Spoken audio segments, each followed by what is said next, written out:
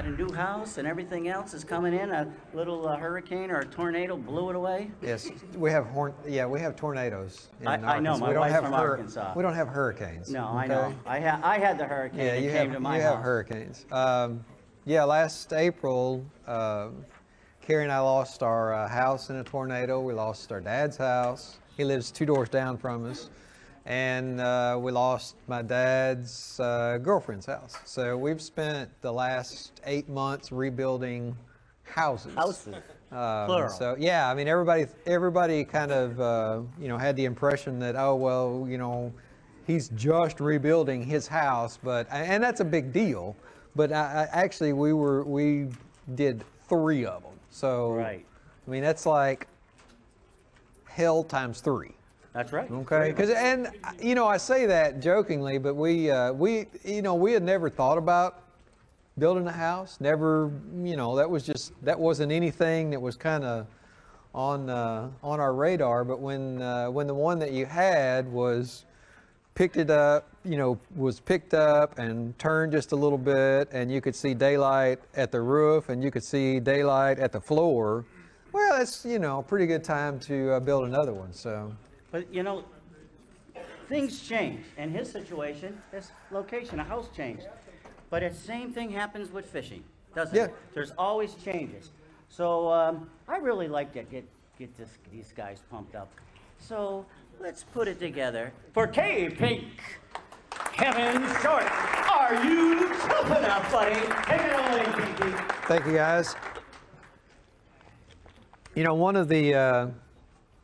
How many of you guys and ladies fish tournaments in here? Lots of us. Okay. All of us at one time or another have gone to a tournament that we knew was just absolutely going to suck. We knew the bite was going to be tough. We knew it wasn't going to take a lot of weight to win. I mean, we were then, and I promise you, we all left the house thinking, man, I hope I just get a bite, or I hope I just catch a limit. That's all. Just 5 fish. That's all I want. All right. I mean, we've all done that. Growing up in the South, I mean, that's pretty common for us from the middle of June until the middle of September. I mean, a lot of our fishing down there in the heat of the summer gets extremely tough. Unfortunately, I mean, we still have tournaments in July and August, so that's one of those things that you have to deal with. And one of the things that I figured out when I first started fishing tournaments, started fishing local, and regional tournaments, is I would really struggle. I would do really well in January, February, maybe up till the middle of March, till the fish got on the beds. Okay? From the time that the fish got on the beds until the time that they came off and really got set up in their summer, I mean, I would just be worthless. I mean, when it was so stinking easy that all you had to do was go down the bank with a spinnerbait or a Senko or whatever, I couldn't catch my butt with both hands. Okay? I mean, guys would be hauling in like 20 pounds and I'd have 10. I mean, it would really frustrate me. And then, when it came to bed fishing, it just, the guys would just whack them. Because that was typically, if you did the big sacks in Arkansas, you'd either catch a huge sack before they got on the beds, January, early February, pre-spawn, or we'd have a period there, March, April, in most of the lakes, especially the clear water lakes, where guys would catch huge sacks when the fish were actually up there spawning. And I never figured, I just never figured that out. But I knew when I was fishing those little local and regional tournaments, I knew that if I could just make it till the middle of June, from the middle of June until the middle of September, maybe even into late September, when it got tough, I knew I could catch them then. Okay? Over the years, I mean, I got to thinking about that and figuring out why. Okay? What made that time of the year so, I mean, why was that in my wheelhouse, so to speak, okay? This is what I've come up with. Of course, what makes it tough? Well, in Central Arkansas, most of the time, what makes it tough is the weather, and when you're talking, oh sweet, I've always wanted to play with one of these. What do you do with it? Push that little red button.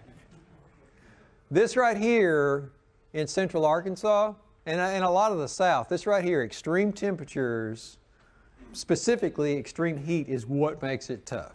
I mean, I've seen water temperatures in the upper 90s, 98, 99, a lot. Okay? It's hot. It's tough to get a bite. I mean, really, fish are real lethargic. Man, they are not, and that's one of those things, you guys are used to deal with the other extreme of this a lot more when it gets really cold, okay? Well, the same thing happens to fish. When it gets really cold, man, it's like they just don't move that much. Same thing happens on the flip side, okay? They don't move that much, but the thing that you have going in your favor when it's extremely hot, those fish their metabolism is working so much faster. They have to eat, okay? I mean, they're cold-blooded, so when that water's hot, man, they're burning through calories. They have to eat, okay? That's why a lot of times in the summertime, you get those extreme heat temperatures and you catch fish, they're real thin, okay? I mean, they need to eat because they're burning through calories so fast, but it's so hot they're just not real active.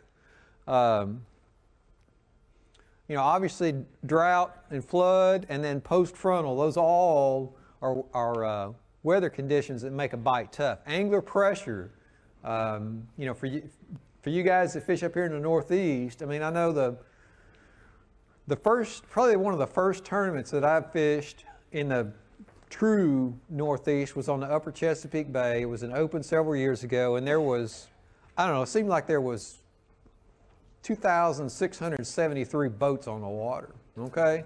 Now, what made it worse is it was extremely cold. It was early in the year. I want to say it was maybe late March, middle of March maybe, somewhere in there.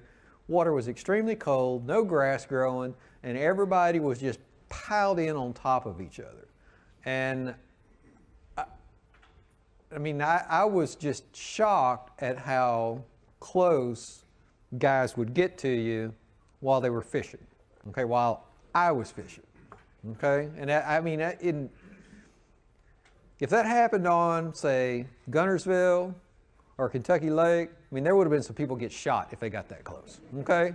It just doesn't, it doesn't happen down there. But, you guys, a lot of you guys are used to having that many boats in that small of an area, and somehow it works. But angler pressure, obviously, can make a bite tough, and fishery issues, whether it's a lot of times on river systems you'll see that a river system will lose whole year classes of fish due to floods. Okay, they'll have a couple of years. We see this on the Arkansas River, the Red River, quite frequently. You'll have a couple of different years there where the fish, the shad, just won't spawn very successfully because of high water. Okay, that can make a fishery tough. How do you make this thing move? Down, left, right, up? Just hit the bottom there. I'll be right back. Bottom. Okay. So, what do you got to do? Well, you just got to deal with it. Okay? Just like the Nike ad, just do it. That's, if you're going to fish tournaments, if you're going to go fish, and a lot of times, maybe you don't fish tournaments. Maybe you just have to go fishing. Maybe you work Monday through Friday. You get to go fishing on Saturday. Saturday maybe is going to be a crap day. It's going to be one of those days where the weather's going to be no good. It's the day after a front, high bluebird skies. It's going to be a tough bite. Here's some things that you need to keep in mind. The most important thing is right here at the top, and these are listed in in my mind, these are listed in the order of importance, okay? Attitude is the most important, okay? Having a good attitude, having a positive attitude can make a world of difference in your success, in anything, not just fishing, but in anything. You know, when we lost our house this spring, it would have been very easy for me to pick the phone up and call Tripp and say, you know what, Tripp, I'm just going to take the rest of the year off. Just count me out for the rest of the year. It would have been very, very easy to do that. Okay, that would have been the easiest thing, because then all I would have had to concentrate on was, you know, putting my house back together. All right, that's not the kind of guy I am. All right, I just don't do it that way. And I've always thought that any kind of obstacle that gets between you and where you want to be is just something to make you a better person, regardless of what kind of obstacle it is. House wiped out by a tornado, never liked to lay out on a house anyway. Screw it. You know, I got a house now that is laid out exactly like I want. You know, I've got a garage now, and we had a garage before, but this is a house that was built in the 60s. You know, I couldn't put a boat in that garage. Well, now I got it's amazing how things work out. Now I've built a garage big enough I can put a boat in. You know, I don't have to keep my boat across the street, down the hill, in my shop. So, hey, I got no complaints. You know, I'm sleeping in a brand new house, and it's all good. But it would have been very easy on April the 29th to call Tripp and say, you know what, I'm done. I got other things to do. But I didn't do that. So, attitude is that's why it's at the top of the list. That is the most important thing and not just fishing, but that is the most important thing in my life. Okay? Lure selection is going to be the next thing, location, and then execution. Okay? Attitude, PMA. I want everybody to write this down. PMA. Positive mental attitude. When you leave the house in the morning and you're going to fish that tournament and you know it's going to be tough, you know it's going to be a tough bite, you're just praying that you catch a limit. Positive mental attitude. This man right here, see that? 30 biggest bass records? Yeah, well, lowest winning weight ever in an Elite Series event.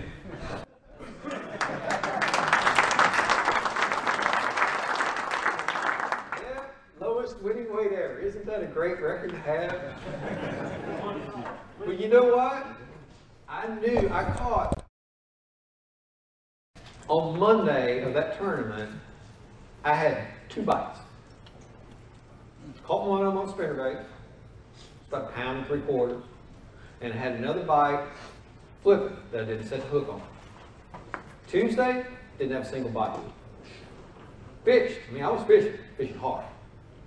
Okay? Wednesday, didn't have a single bite. Okay? Actually, I think Wednesday I caught one big mudfish. Yeah. So, but yeah, 2 bites. But that was enough. Those 2 bites were enough to tell me that the area that I was in, there was at least 2 fish there. Okay? And all this other stuff that I'd done, well, I wasn't going back there, that's for sure. So I didn't get any bites. But, just those 2 bites, I knew that I could go in there and at least catch 2 fish. And as tough as it was going to be, I figured that was probably going to be way ahead of what everybody else was, okay? It wound up, I went in there and I caught 6 fish. You know, I caught a limit and cold one time. Left, out of it. Great. Well, I wound up, and I, rotated through a few other areas and caught a fish here, caught a fish there. Problem was, the water was dry. Okay? It was a slow fall on the river, and the area that I was fishing in was dropping 4 to 6 inches a day. The area that I was fishing in was only about 4 foot deep. Well, the next day it was only, the second day of the tournament, it was only 3.5. Third day of the tournament, it was only 3. So, I'm steadily running out of water. What's happening is those other little areas that I've been picking off, one here and one there, I couldn't even, by the end of the fourth, by the 4th day, I couldn't even get in those because the water dropped out. But I never gave up on this. Never quit the attitude, because I knew if I just stayed with it, all I needed to catch was 5. Okay? And that's the magic number right there. Every day, every tournament, if you don't have 5, typically you're not a player, especially in tough events.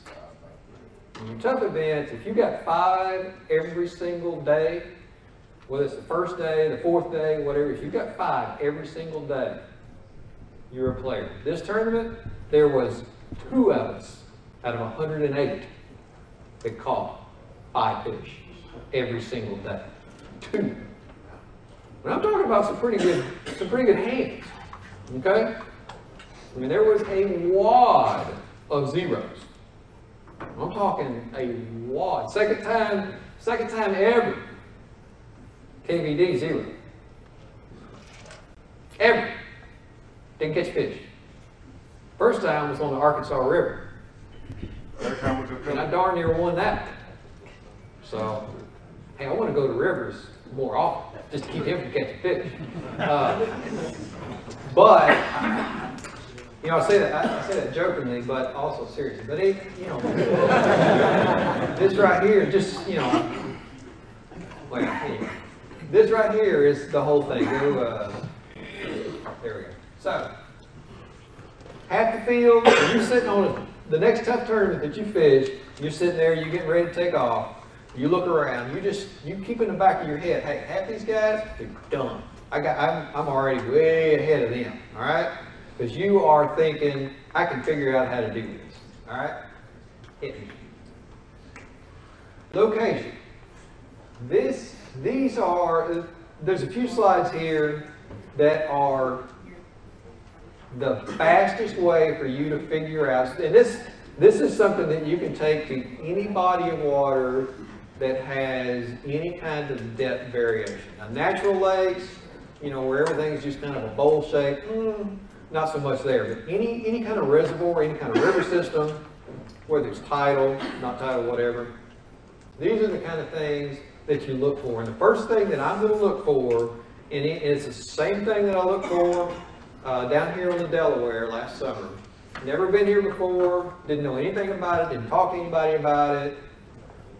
Showed up, put my boat in Monday morning. I had looked on Google Earth, and I knew that creeks were going to be my best option to catch fish quick, as opposed to the main river.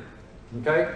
Main river, like Mike talked about earlier, there's a whole lot going on out there, and there's a lot of, usually on a main river situation, it comes down to key areas, key spots, key places.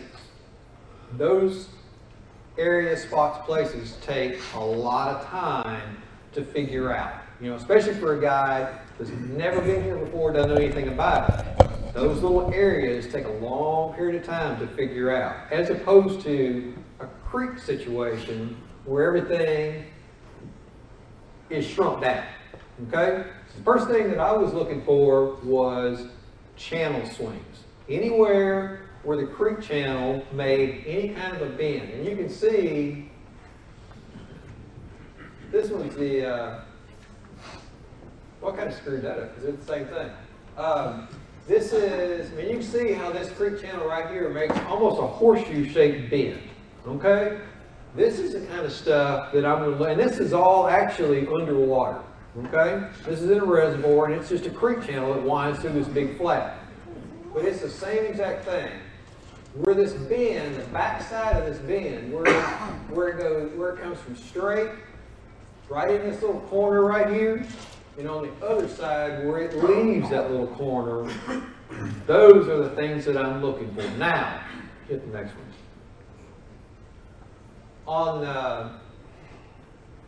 On the Delaware, this is one of those little bends right here. And the bend, the swing actually comes all the way down here and comes back, okay?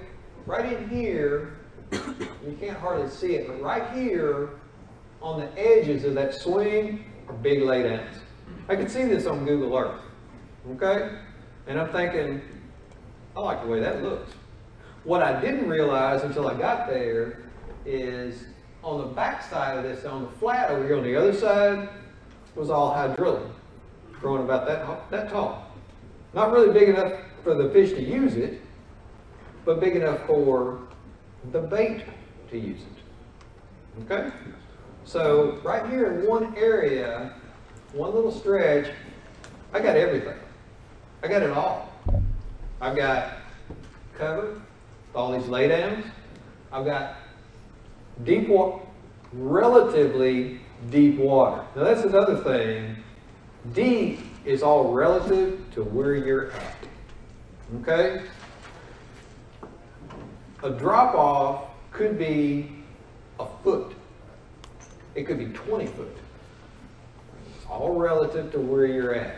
Fishing river systems, typically in a river system, a drop of 1 foot, 2 foot can be huge, depending on where in the river system they are. All right.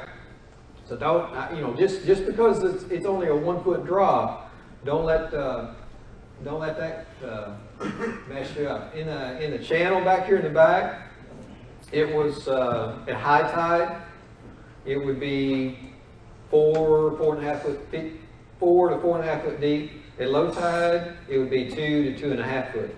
Now that's only a 2 foot swing.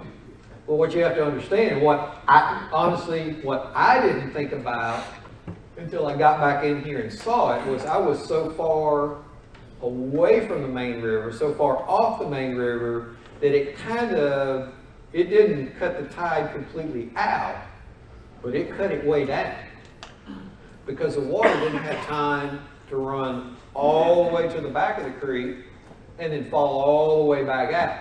There just wasn't enough time because it was so far away from the main river. Okay? I've seen that, and this is one of those things that when I realized what was going on, I thought, well, sure, I've seen that before on the Potomac. You see the same thing. I mean, the same thing happens on the Delaware itself. At the mouth, the tide swing is big. You get all the way up to to Trenton, maybe not so much. Okay, same thing's going on here. So far back up in there that there was a variation in the tide, not nearly as much. So this right here was looking really good to me. Had depth changes, had cover, and all this grass back in the back. I mean, after you got past this point, it was just solid hydrilla, all of it about that tall, on the flats, dropping off into the channel. And if you I put the power poles down and just sit there, or just stand there and watch, and you'd see little shad going through there, little minnows, little bluegill, and I'm looking at all this, paying attention. Okay, I mean, I'm not just back there lollygagging around. I'm kind of checking out what's going on. And seeing, okay, obviously, everything else is in here. Is there something in here for the fish to eat? And there was. So, location, high percentage areas, channel swings, or places that have a depth change of some sort. In a lake, you're looking for the same type of In a lake, I am looking for the same exact thing. When I go to a lake I've never been to before, or when I know it's going to be a tough bite, the first place that I go to is a creek. And in that creek, I want to find every single, if there's a channel swing that swings tight up against the bank, you know, it kind of, like Cliff was talking about earlier, it's, what did he call it, a pinch, what would he call it, a pinch point? Pressure point. Pressure point. That's the same exact thing on a different scale, okay? Anywhere that channel swings up close to the bank is a pressure point. Because what happens is, you know, you don't think about it, but most reservoirs have some kind of current in them at some point in time, okay? And even though it's a huge, wide creek, okay, if you've got a channel that runs through it, there is going to be more water going down that channel than there will be across the flats, because there's more water in the channel than there is on the flats. So you're going to have a little bit more current on the channel side than you will on the flat side, okay? And those little swings, usually they've got sharper drops, and where those, where that channel swings into the bank and where it turns and leaves the bank going out, those are these spots.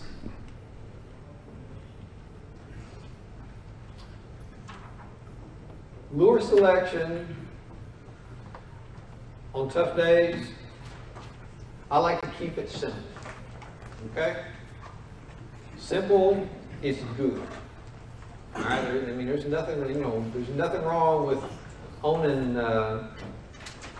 all the lures in the world, but when it comes to a tough tournament, you need to fish those baits that you have the most confidence in, those baits that you have caught the most fish on in those, at that time of year.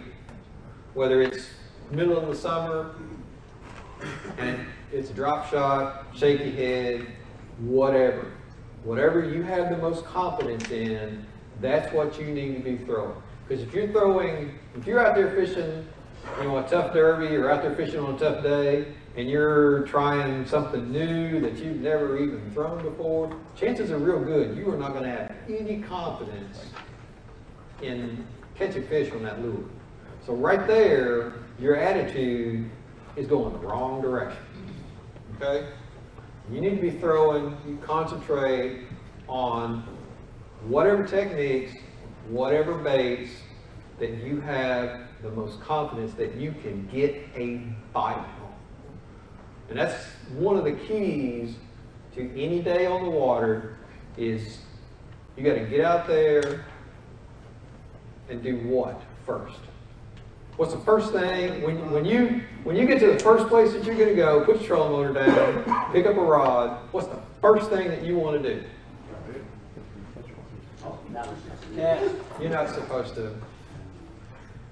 What's the first thing that you? There you go. Who said that? You're the man. Get a bite. Catch a fish. That first fish can tell you everything. All right. Now, when you go for a couple of hours without getting a bite, that can tell you something too. Okay? But you've got to get a bite. Whether it's on the bottom, whether it's on the top, whether it's in between, you need to get a bite. Okay?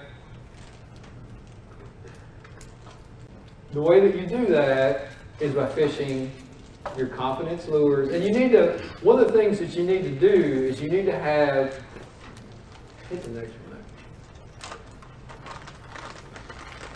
These are some of mine right here. When I got thinking about this, when I got to think about the different baits that I use in tough situations, I went to tackle boxes and pulled out specific baits and just spread them out across the floor. And I got to thinking, okay, if it's tough, if it's a tough bite, and I feel like the fish are going to be, oriented, or they're going to be looking up towards the top, what's the first thing that I would go to? What have I caught the most fish on? Okay? If it's, if fish are going to be in between, they're not going to be on top, they're not going to be on the bottom, maybe they're going to be suspended, maybe they're just going to be scattered. up and down rocks or something, what am I going to throw in that situation?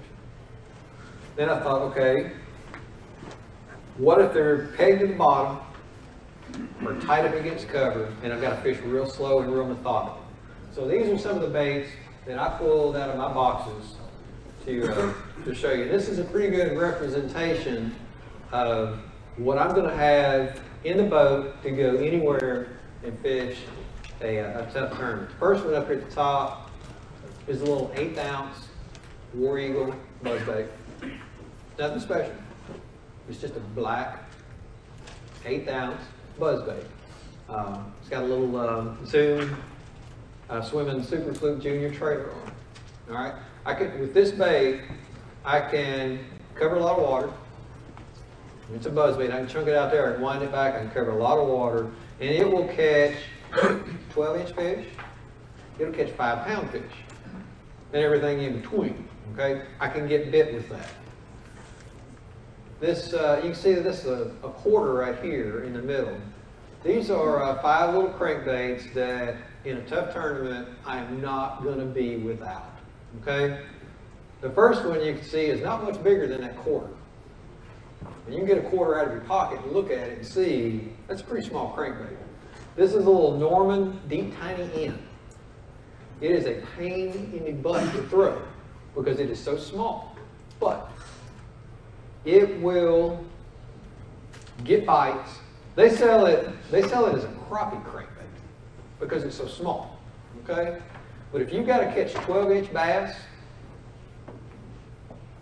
this dude will catch 12-inch bass. I mean, if that's the size fish that you have to catch to do well that day, this little dude right here will catch it. Now, it'll catch bigger ones. And it'll catch 3-4 pounders too. But it will put 5 keepers in the boat if they're on crankbait. This is Deep Baby N, a little bit bigger, dives a little bit deeper. And you can see that one's, all these lures are, they've had the hoodoo beat out of them. I mean, they've all been fished a lot. Because that's, I mean, when I was thinking about this topic, I mean, that's what I did. Is I just got a box out and flipped it open and went, yep, caught them on that one. Yep, caught them on that one. Okay? WCE1, you know that's going to be in there.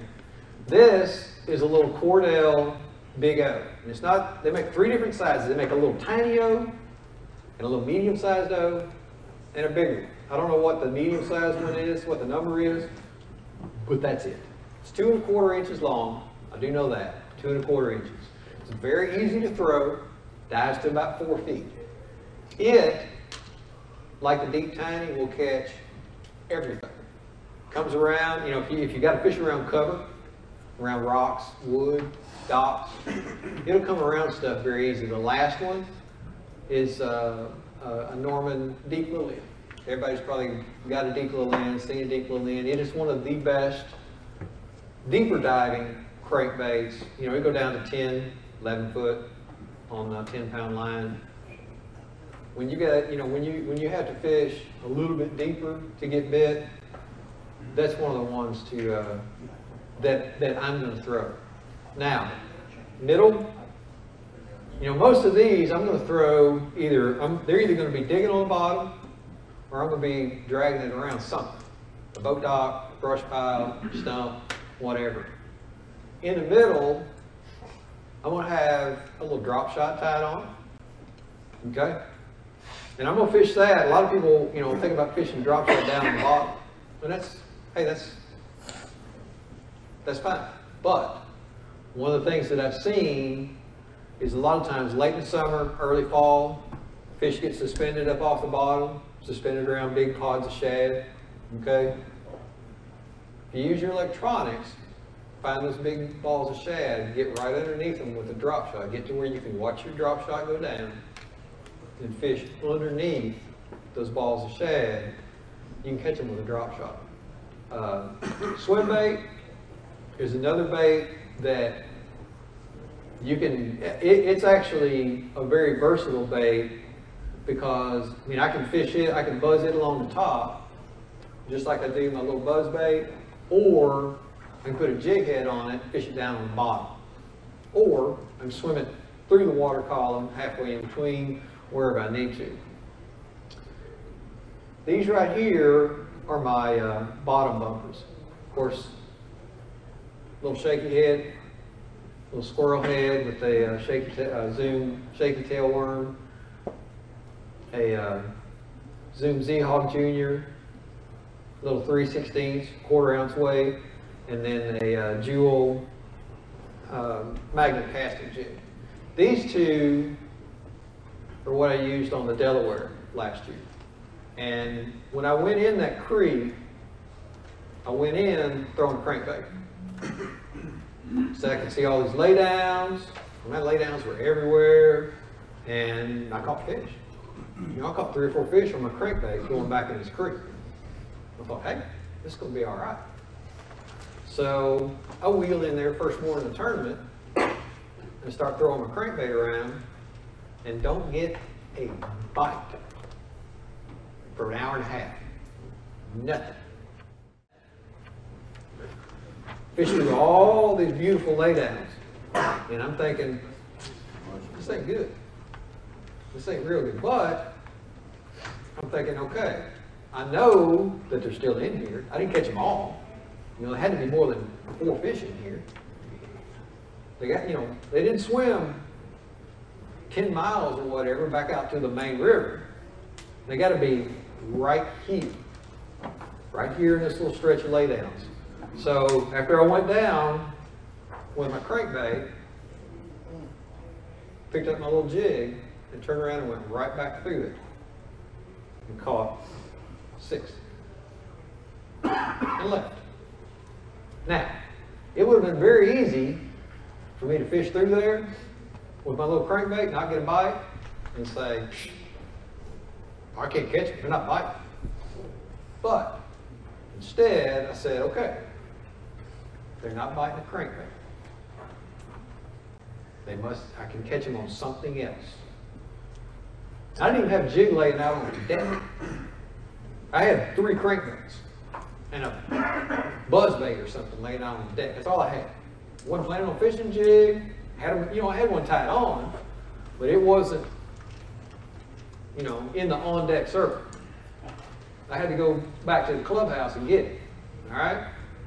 So, just because you go through an area that you know you caught fish in, that you know fish are there, you go through there throwing your little crankbait, your little spinnerbait, your little swim bait. You know they're there, stop, put something else on, turn around, go back through it. Figure it out. And this is a prime example about if you're in an area and you know that you know that they're there, there's no reason for them to leave. They've got cover, they've got food, they've got a place to hide. You have to figure out what to do to catch them. The easiest thing is to throw everything in the boat. Okay? Take your little time. We'll just take the tackle box out, throw it out there in the water and say, okay, what do you want? Pick something. Okay? That's what you need to do. Seriously. But this, hang on. Back up. This selection is, I know that if I go in an area that I know has fish on it, there's something right here. One of these lures, one of these techniques, I know I can get bit on this. Okay? And I'd be willing to bet that if you go home, sit down in your boat, sit down in front of your tackle boxes, and just open them up and say, I can catch them on that Cinco. I can catch them on this spinnerbait. If you go through there and pick out 4 to 5 things, and one thing that you need to keep in mind is you need to cover the water column from the top all the way to the bottom. Everything in between. You got to keep that in mind. Okay? Yes. Why the 1/8? Why don't you go to 4? I get more bites on a little 1/8 than I do on a quarter or 3/8. I'll get bigger bites on the 3/8, I mean, I've got two sizes of buzzbaits. A little bitty one and real big ones. Okay, and really, I don't throw a whole lot in between.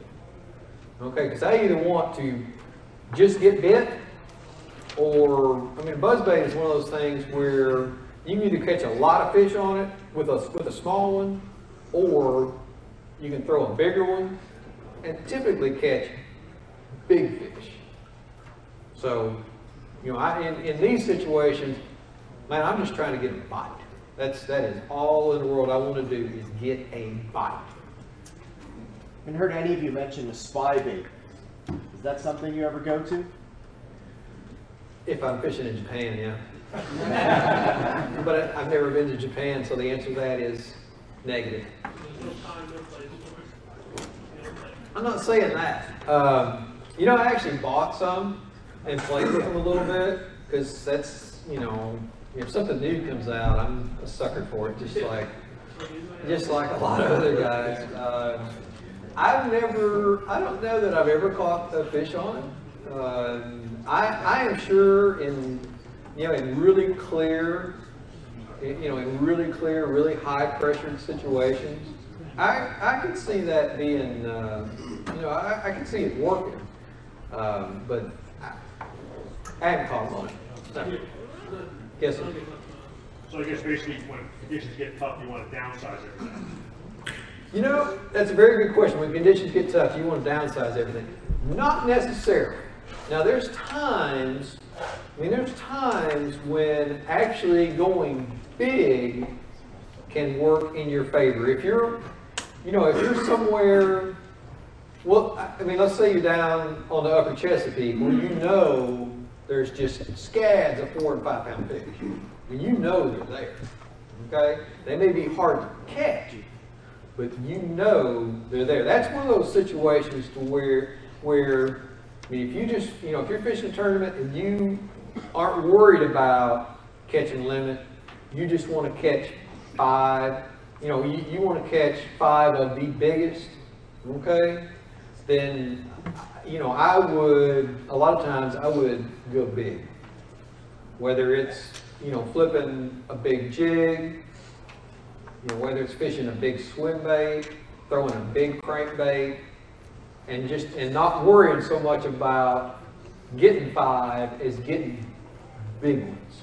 Because you're throwing something different, right? Because you're throwing something different, okay? I guess the Chesapeake gets jammed up, and tournament fishermen, regular fishermen. Yeah, and the upper Chesapeake is kind of a unique area because so many people fish kind of the same stuff. Okay, and we see that, and the Potomac's the same way. There's key areas, there's certain areas on any tidal body of water. There's certain areas that obviously the fish congregate in, whether it's because there's grass there, the current's right, the water depth is right, whatever. And those fish they get conditioned. They get conditioned to boats. They get conditioned to get caught. I firmly believe that a lot of fish get conditioned to what your transducer sounds like on your depth line. Okay? Because I don't know how many of you ever stuck your head underneath the water while your transducer was going on, but it makes some noise. I mean, there's a little popping, clicking noise there that's going all the time. It never shuts off. Okay? And if you got one on the front of the boat and one on the back of the boat, well, they're both tick, tick, tick, tick, tick, tick, tick, tick. And then if you got structure scan, side energy, or whatever, you got another transducer back there that's going boop, boop, boop, boop, boop, boop, boop. So you got, there's a lot going on just with your electronics turned on. Okay? Somebody asked in the earlier session about HydroWave. I first started using HydroWave because my thought process was, if there's something that I can use to mask or hide the sound of the boat, trolling motor, the bilge pumps, if there's something that emits or that transmits a more natural sound to try and mask. It's almost like, I was thinking of it more as like camouflage. You know, something that could mask the sound that my boat was making. I'm thinking that's got to be a good thing. Okay? Several of the tournaments that I've won, I firmly believe is because I got in an area, small area, and turned everything in the boat off. Turned the electronics off, turned, my hydrowave on, just, not loud, just enough to hide the sound of the boat, okay? And I firmly believe that I did well in those tournaments because I did those things. I wasn't beating and banging around in the boat, shutting lids, standing around, yelling, screaming, because, in those situations, particularly in those situations where maybe you're in a small area, a confined area, shallow water, or those days when it's dead slick calm, well, whatever you're beating and banging around on in the boat is going to get transmitted. And in areas that you fish and places that you fish in that see a lot of angling pressure, I have no doubt that the fish that we're all fishing for, when they hear that pinging, they know that that's not normal. That's not right. Okay? And how many of you ever fish reservoirs in the summertime where there's a lot of skiing traffic, boating traffic? Same thing, huh? That Wednesday, Thursday bite is great. Saturday, after about 10:30, 11 o'clock, yeah, the bite's not so good. All right? Because you got all that boat traffic going on. That's the same thing we got going there. Okay? So, last thing, execution. Okay? This is being out on the water, getting the job done. Okay? And this is no time to be clown shoes. Okay? This is, you know what you need to do. You gotta get out there, you gotta get bit. Okay? You want to be as efficient. Use as much. You've only got, if you're fishing a tournament, you've only got 8 hours. All right? The less time that you spend goofing around, the more time you have to fish. In these extremely tough tournaments, you have to be extremely efficient with your time. These are some of the things that I do. I make sure that the rods, the reels that I'm going to use that day, all have fresh line on them. Make sure that I tie good knots, because we've all heard about, the one that my buddy broke off and lost the tournament. Okay, or he kept breaking his line because he didn't put new line on his reel. That sort of thing. You don't want to be that guy. All right. Make sure your hooks are sharp. Make sure that you put sharp hooks on. Make sure your batteries are charged. It's little stuff. All this little stuff right here can ruin. This is the kind of stuff that on a really tough day, hey, you're sunk. Okay? You don't want to mess up a day just because you forgot to plug your batteries in the night before. It's real simple. These two right here are something that we don't think about. Getting enough sleep and eating enough can be equally important. Okay? When you're out there and it's hot, you need to make sure that you're drinking all day long. And you get busy, you get focused, but it's one of the things that you need to do to keep your brain working. Make every minute count. Concentrate. Try not to miss a single fish. If your goal going out in the morning is to catch every single bite that you get, you're doing good. Yes, sir. What time of the night you shutting down, going to sleep? That's a very good question. What time of the night? It depends. It depends. I like to be in bed on tournament night by 9:30, 10 at the latest. Okay, doesn't always work out that way, but I mean for me, getting 6.5, 7 hours of sleep is I can function well on that. The problem that you run into is when we have multiple events or back-to-back events, because it's not incredibly hard to do that for 7 days, but when you start doing it for 14 days, 21 days, without a day off, without a day that you can just veg and chill, then it gets tough. And what you have to understand is, even the guys that don't fish all 4 days, say an elite event, well, Saturday, Sunday, whatever, if it's a back-to-back event, usually, they got to load up and drive 5, 6, 8 hours to the next one and get ready to go again on Monday morning. So there's a lot going on, and it's, like I say, a week of it, and at the end of the week, you're pretty tired. 2 weeks, if you go 14 straight on that 15th day, yeah, you're pretty big. Yes, sir. You touched upon this earlier. Can you just elaborate a little bit more about practice? Mm-hmm. How would you approach practice a week before a one-day tournament?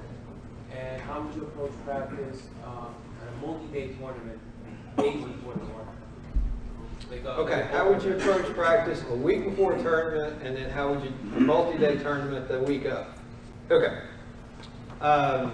A week before, if I was going to go, let's say that I had a tournament next Saturday, and I'm going to go fishing tomorrow.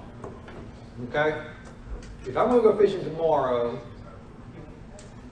I'm going to be looking for an area that I can get big in. I'm not going to go in an area, and let's say I go in an area and catch a fish off say I catch him off a frog, on the edge of some lily pads. But I want to know what else is in that area, okay? Other than lily pads, is there some grass in there?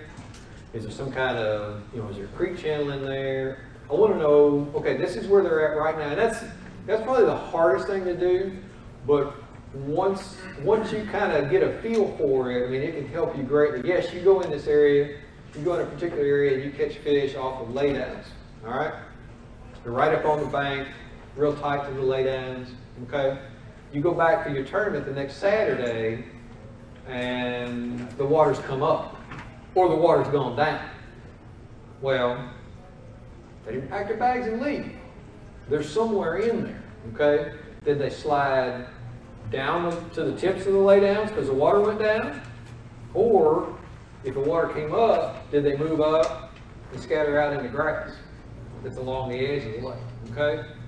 So I'm looking for areas to fish in, not so much techniques, okay?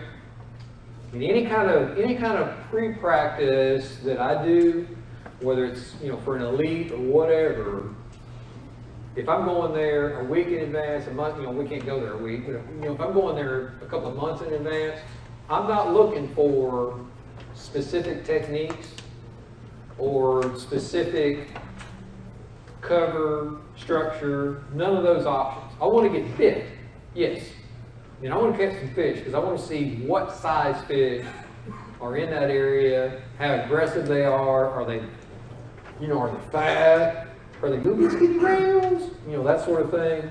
I kind of want to know that. But as far as what they're specifically on, I'm not as worried about that. Now, the Monday, Tuesday, before an elite event, I'm going to go back to those areas, whichever ones I think are the best, and try and get a feel for, okay, it's a month later, 2 months later, whatever. What are the fish on right now? Okay? Now I'm trying to dial it in as far as techniques, specific cover, okay? Maybe even specific lures. But, you got to be careful because from Tuesday to Thursday, things can change.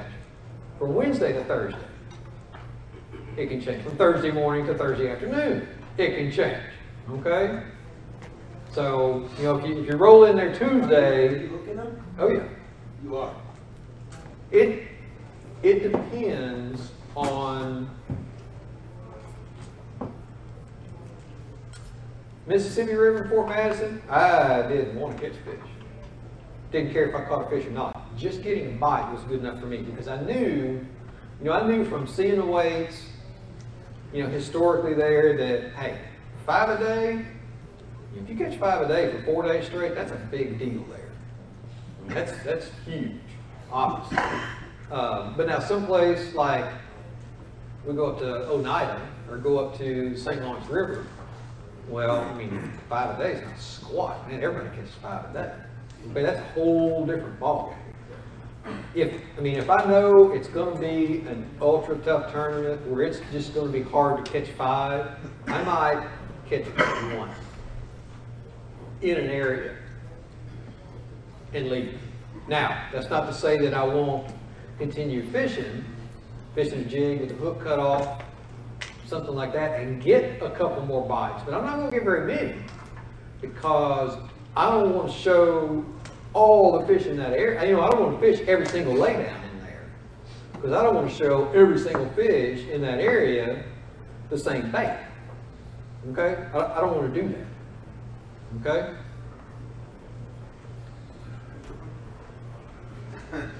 So in a non-tournament situation, in a weekend warrior, I Yeah. have limited time. Yeah.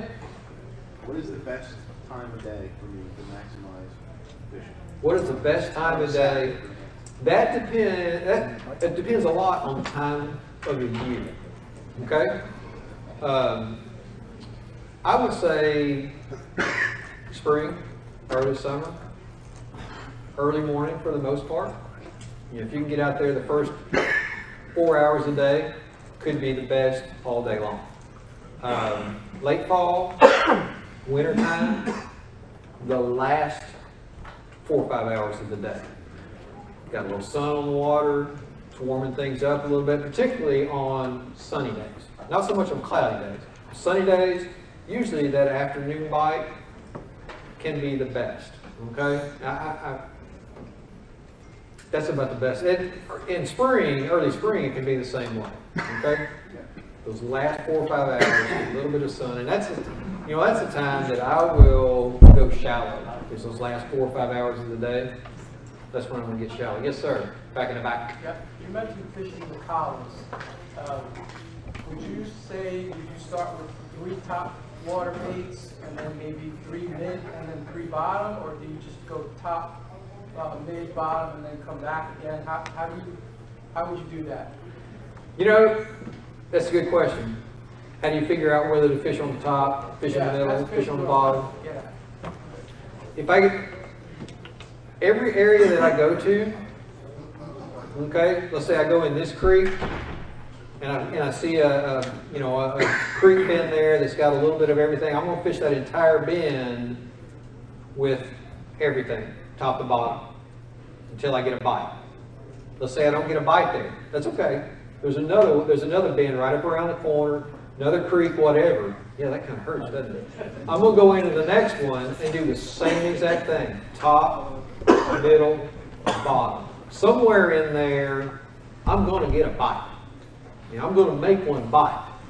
And then when I get that first bite, and it could be on a totally different bait than I threw back in the first creek or in that last bend. Okay? A lot of times what I'll do is when I get a bite here, let's say I get a bite here flipping the jig, and I didn't flip a jig in this last one. I flipped a little piece of, a little Z-Hog in there, something soft plastic. I'll go back to that other one with my jig and see if I can't get a bite. And see if they're tuned in maybe more to a jig than just a piece of soft plastic. And that's the little details that make the difference between having a so-so day and having a really good day. Okay? All right, welcome back to Bass U Live. That was Kevin Short on fishing tough conditions. And guys, that was kind of the theme of what we talked about today, is the tough conditions that are going to be faced with at the Chesapeake Bay Open. And sometimes it's pretty much the theme of fishing in the fall. The fall is a really dynamic time of year. Things are changing fast and the fish are moving. So you got to be able to fish under those tough conditions. We have a fall fisherman on our crew. Scott, you are a fall time of year guy, right? Like you like absolutely. fishing in the fall. Yeah, it's Frogtober for me. You know, you find your favorite stream or lake and throw a horny toad out there or a popping frog under any overhanging vegetation. It's game on. Oh, yeah. First 3 weeks in October are my favorite time of the year. Hey, fish can be caught. It's definitely a tough time of year, but you know what? They're still out there. They're still swimming around. You can definitely catch them. Everybody who watched the show, thank you for tuning in. If you're listening on iTunes podcast or your Android podcast streaming app, whatever you listen to it on, please leave us a review and let us know how we're doing. We want to hear from you. We appreciate all of our listeners. We appreciate all of our viewers and all the companies that help us make this thing possible. Until next time, this was Bass University Live. You can catch us next Tuesday, same time, same place, 11 a.m. from the Tackle Direct studio. We'll see you then.